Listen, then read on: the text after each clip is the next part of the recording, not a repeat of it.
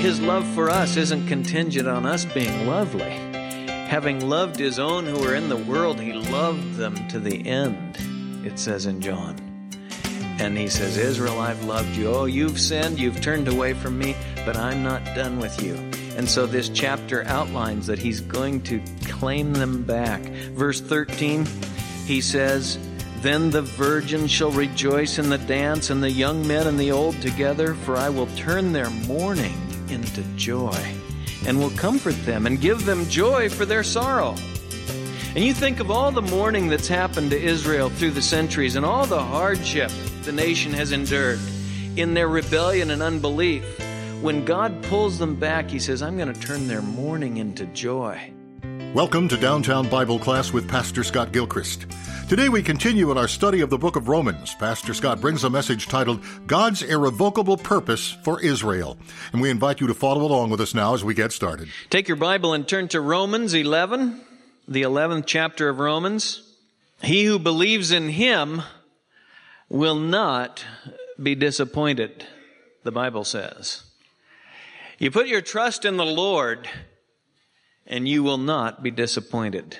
All of history will magnify God's glory as a God of mercy and a God who can be trusted. He performs on His word.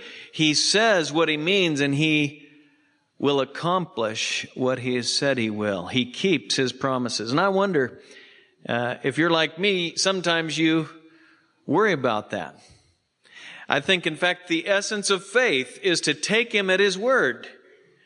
And we're tempted at times to wonder if He'll accomplish what He said He's going to accomplish. And in fact, really, when you come to Christ, it's almost overwhelming when you realize the depth of your own sin and that Jesus Christ, God's Son, died for you. Sometimes people will say, I can't believe it. And that's a natural response, and yet God calls us to believe it. Take Him at His word. And that's how you become a Christian. And then as you grow, it's a step-by-step process of taking Him at His word, believing Him for what He says. Now, the book of Romans has laid out such tremendous truth, and you get to chapter 8, and Paul says, at the end of the chapter, he says, God is for us. Who could be against us? He didn't spare His own Son. He gave Him up for us all. He causes all things to work together for our good. In fact, nothing can separate us from His love. And I think if you're like me, I think every Christian gravitates toward that, and we hang on to that tremendous truth that nothing and no one can separate us from the love of God in Christ Jesus our Lord. And we bask in His grace. But Paul didn't quit there. There's something still hanging in his mind, and it is this.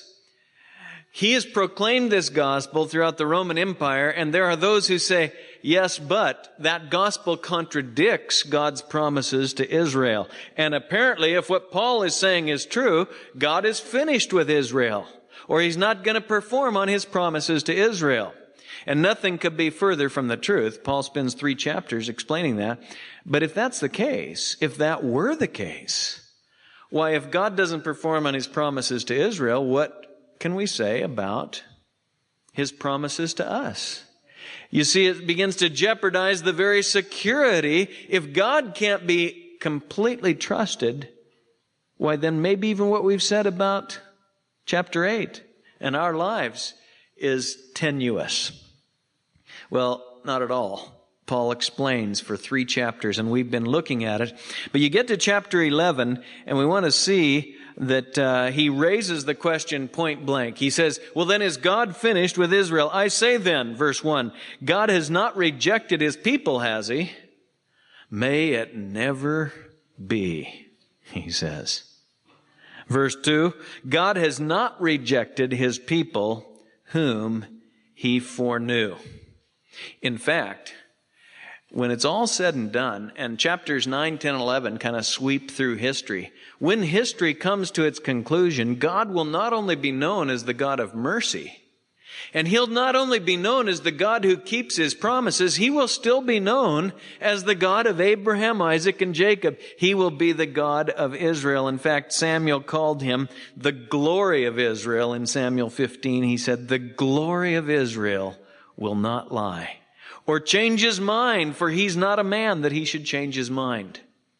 That's why we rejoiced in it a couple weeks ago when he says in Malachi, I, the Lord, do not change. Therefore, you sons of Jacob are not consumed. You see, if Israel's salvation depended on Israel, they'd be consumed. But God does not change. He made a promise and he's going to fulfill it. And he says, therefore, sons of Jacob, you're not consumed. His changeless character is at stake, and it's so good for us to know. And one day soon, he will be known, Isaiah 60, which is the context which is in Paul's mind, in Romans chapter 11. He says, in that day, when he saves Israel, then you will know that I, the Lord, am your Savior and your Redeemer, the mighty one of Jacob. And all the world will know that. Now, we've seen that Israel's unbelief was not total, verses 1 through 10, and it's not final, verses 11, really on down through 32. In other words, their unbelief was partial, and it's temporary. God is still going to work in them a new heart, and he's going to save Israel. And he walks through this chapter, and he says, listen, if Israel's unbelief brought blessing to the world, think what Israel's acceptance will mean when I bring them back to myself. Just think of the blessing that will be upon the nations and the world at large. And he says, don't get arrogant. And we saw that last week. He says, don't in your Gentile mind start to think that God has set Israel aside. And that's the point where he's moving toward, to show that God's going to finish what he started with Israel and that his promises are trustworthy. And so we'll pick it up at verse 25. I do not want you, brethren, to be uninformed of this mystery, lest you be wise in your own estimation, that a partial hardening has happened to Israel until the fullness of the Gentiles has come in. And thus all Israel will be saved, just as it is written. The deliverer will come from Zion. He will remove ungodliness from Jacob. And this is my covenant with them when I take away their sins. From the standpoint of the gospel, they're enemies for your sake. But from the standpoint of God's choice, they are beloved for the sake of the fathers. For the gifts and the calling of God are irrevocable. For just as you once were disobedient to God, but now have been shown mercy because of their disobedience, so these also now have been disobedient, in order that because of the mercy shown to you, they also may now be shown mercy. For God has shut up all in disobedience, that he might show mercy to all.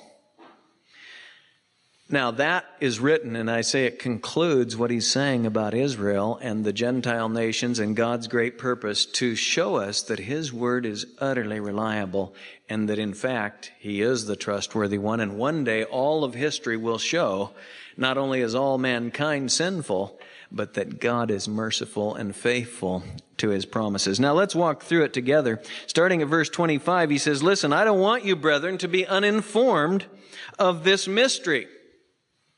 Now, in Scripture, a mystery is not something, mysterious. It is something that we wouldn't know if God didn't reveal it. And in particular, in the New Testament, he describes mysteries as that which hadn't been revealed up to now, but now he's giving either the initial revelation or more detail. And so he says here, I don't want you to be uninformed of this mystery, lest you be wise in your own estimation, lest you become arrogant and puffed up. He says, listen, there's been a partial hardening that has happened to Israel until the fullness of the Gentiles comes in. And he says, then the deliverer will come from Zion. Then, and he quotes Isaiah 59 in verse 26 and says, then the deliverer will come from Zion. He will remove ungodliness from Jacob. And this is my covenant with them when I take away their sins. Jesus referred to this whole time in Luke 21 as the times of the Gentiles. When Israel hardened their hearts and said, we don't want him, crucify him. Why, nationally, Israel had been set aside. And in fact, Jesus said that they're going to come and destroy the city, and they did in AD 70. And throughout this whole era, Jerusalem has been trampled underfoot.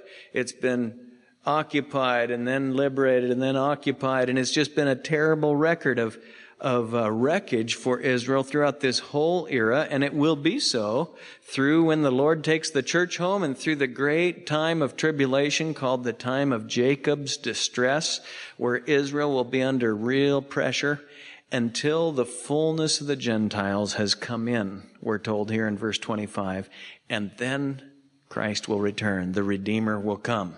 And Jesus said, he called it the whole era, the times of the Gentiles. Zechariah speaks of it. He says, in typical prophetic language, he speaks of the shepherd being struck in verse 7 of chapter 13, and the sheep being scattered.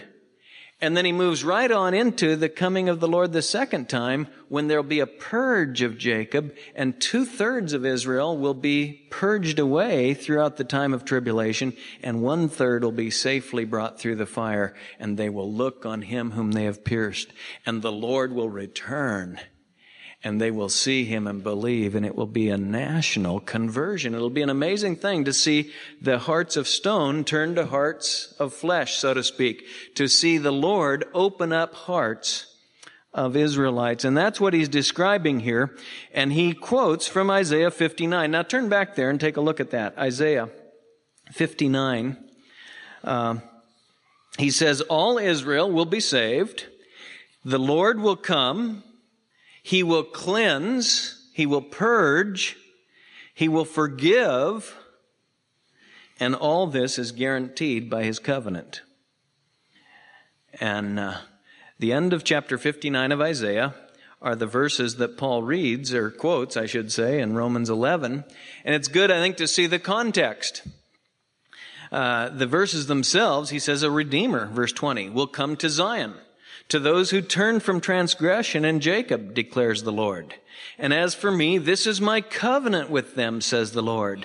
My spirit which is upon you, and my words which I've put in your mouth, shall not depart from your mouth, nor from the mouth of your offspring, nor from the mouth of your offspring's offspring, says the Lord. From now on and forever. I'm going to send my Redeemer, and I'm going to change the way you think. I'm going to change your heart. My spirit and my word are going to transform you. And it'll be for your kids and your grandkids from now on forever. Now, look at the context. Just glance back and look how chapter 59 starts. Throughout this whole era, it's been tempting to think that maybe God won't save Israel. And in fact, you remember, Paul is writing to the church at Rome.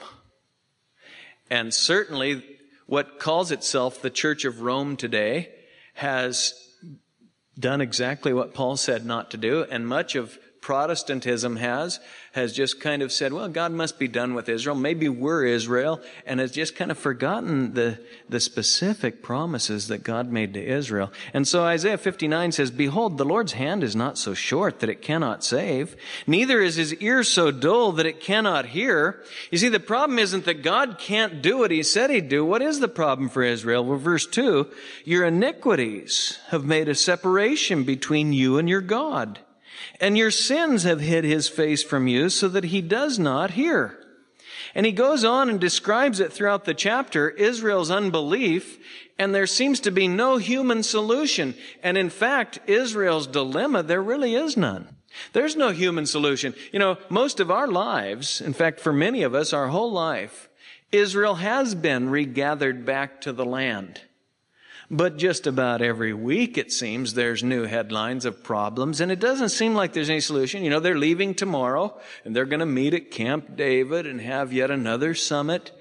But as you read the details of things, it's tenuous.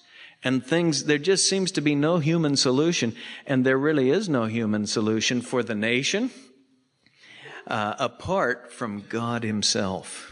And that's what he ends up saying look at verse 15 of Isaiah 59. Now the Lord saw, and it was displeasing in his sight that there was no justice. He saw that there was no man and was astonished that there was no one to intercede. There's no human solution. Then his own arm brought salvation to him, and his righteousness upheld him. And he put on righteousness like a breastplate, and a helmet of salvation on his head. And he put on garments of vengeance. And this is a description, almost like Revelation 19, of our Lord's return, when he will come, the deliverer from Zion. According to their deeds, so he will repay, verse 18. Wrath to his adversaries and recompense to his enemies. To the coastlands he will make recompense. So they will fear the name of the Lord from the west, and his glory from the rising of the sun to the east. For he will come like a rushing stream which the wind of the Lord drives, and a Redeemer will come to Zion. And to those who turn from transgression in Jacob, declares the Lord. And as for me, this is my covenant that I'm going to make with them. I'm going to save them, he says. And you read the end of the Bible and you realize Jesus Christ is going to return, and he won't come humble and mounted on a donkey. He's coming as a victorious warrior. He's coming on a white horse. And he's coming as the triumphant one. And Isaiah says just that. And then if you just read on into chapter 60, he goes into speaking of the millennial blessing that will come through Israel. And Israel will be saved and be a blessing to all the peoples in the millennial kingdom of our Lord. Now, that's what he says as he quotes Isaiah. He says, all Israel's going to be saved. God's going to send the Redeemer. He's going to purge out the sin. He's going to cleanse them. He's going to forgive them. And it's according to my covenant. Now, Paul was saturated with this scripture. We really aren't. And so the question might not even arise.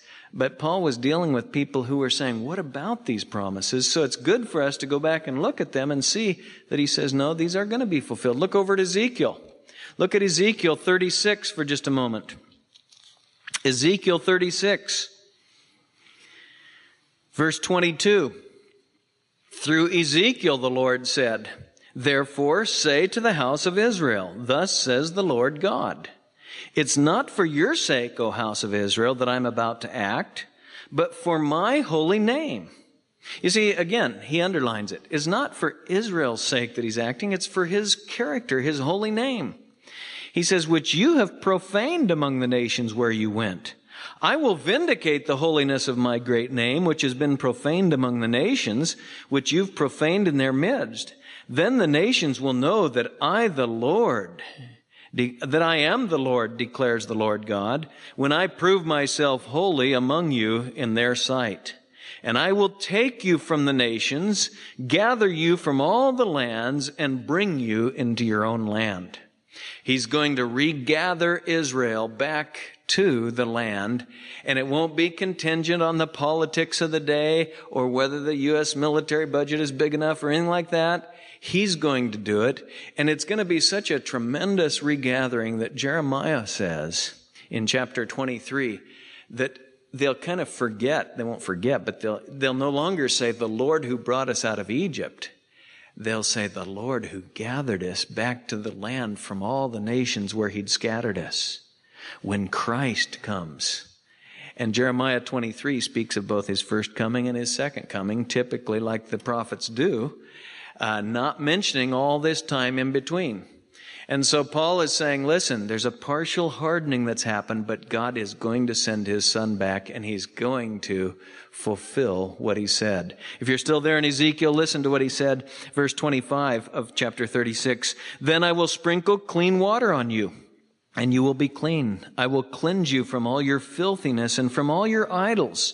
Moreover, I'll give you a new heart and put a new spirit within you. And I will remove the heart of stone from your flesh and give you a heart of flesh.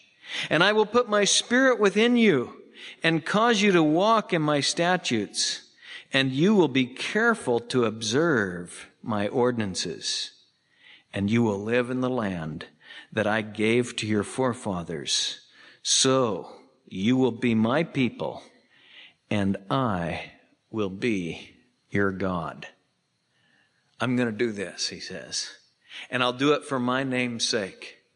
And in Romans, he underlines the part that says this will be according to my covenant. Look over at the covenant, Jeremiah 31.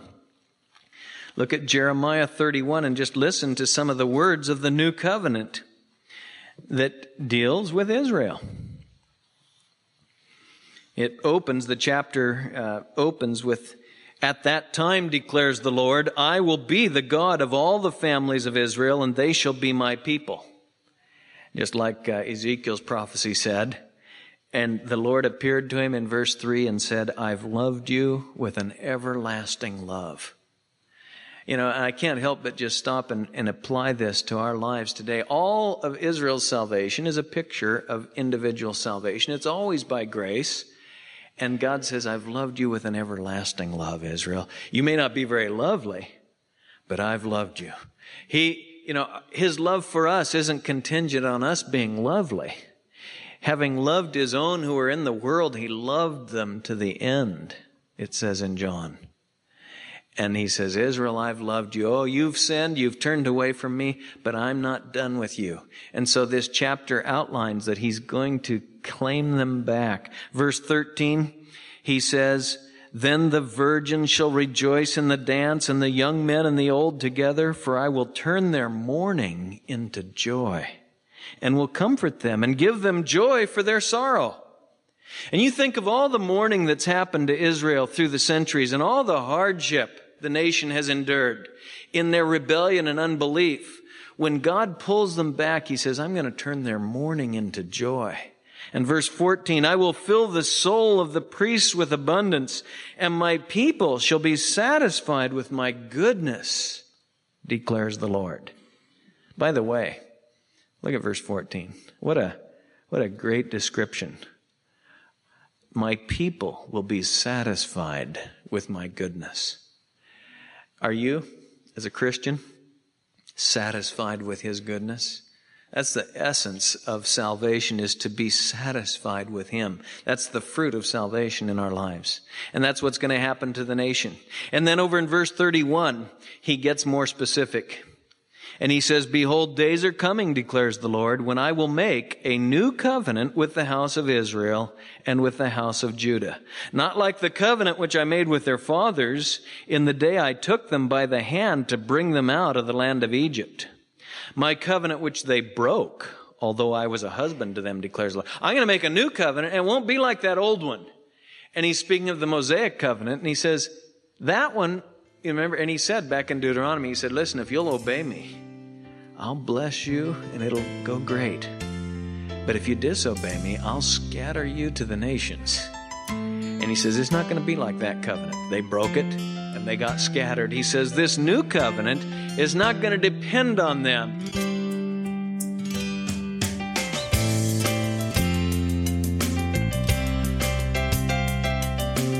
You've been listening to Downtown Bible Class with Pastor Scott Gilchrist. Please stay with us. Pastor Scott will return in just a moment with a preview of our next broadcast. Today's program was titled God's Irrevocable Purpose for Israel, a message from our series in the book of Romans. If you missed a portion of the message heard on the program today, or you'd like to share it with a friend, head on over to downtownbible.org. A free copy of today's entire message is available there for you to stream or download at your convenience. We're thrilled to announce the publication of a new book written by Pastor Scott Gilchrist. It's called A Brief Exposition of Romans. It's a 266-page chapter-by-chapter commentary on Romans that we're sure will enhance your understanding of this critical book in the New Testament. The book is available online at Amazon, Barnes & Noble, and most other online booksellers. But during our study of Romans, we'd like to send you a copy as a thank you for a gift of any amount to the ministry of Downtown Bible. You can find us online at downtownbible.org or by mail at P.O. Box 19191, Portland, Oregon, 97280. We'd love to put this valuable resource in your hands. We're thankful that you've chosen to listen to us on this station, and we invite you to downtownbible.org to download or listen to any past program or to subscribe to our daily podcast. Now, before we end our time today, let's go to Pastor Scott for a preview of our next broadcast. Whoever will call on the name of the Lord will be saved. Whoever will believe in him will not be disappointed. His word is trustworthy. And yes, he has shut up all in disobedience that he might show mercy to all. And so Paul concludes this section by saying, listen, God is trustworthy. He is not finished with Israel. May it never be. If God has said it, he'll perform. And you can be sure as a Christian that when God tells us, as he has through the book of Romans, that we've all sinned and fallen short of his glory, that we've been justified by his grace through the redemption which is in Christ Jesus, that nothing can separate us from him, that we have eternal life, that he is for us, no one can be against us. You can be sure he means what he says. Join us again next time as we continue our series through the book of Romans. Pastor Scott brings part 2 of the message titled, God's Irrevocable Purpose for Israel. Until then, may the grace of the Lord Jesus be with you.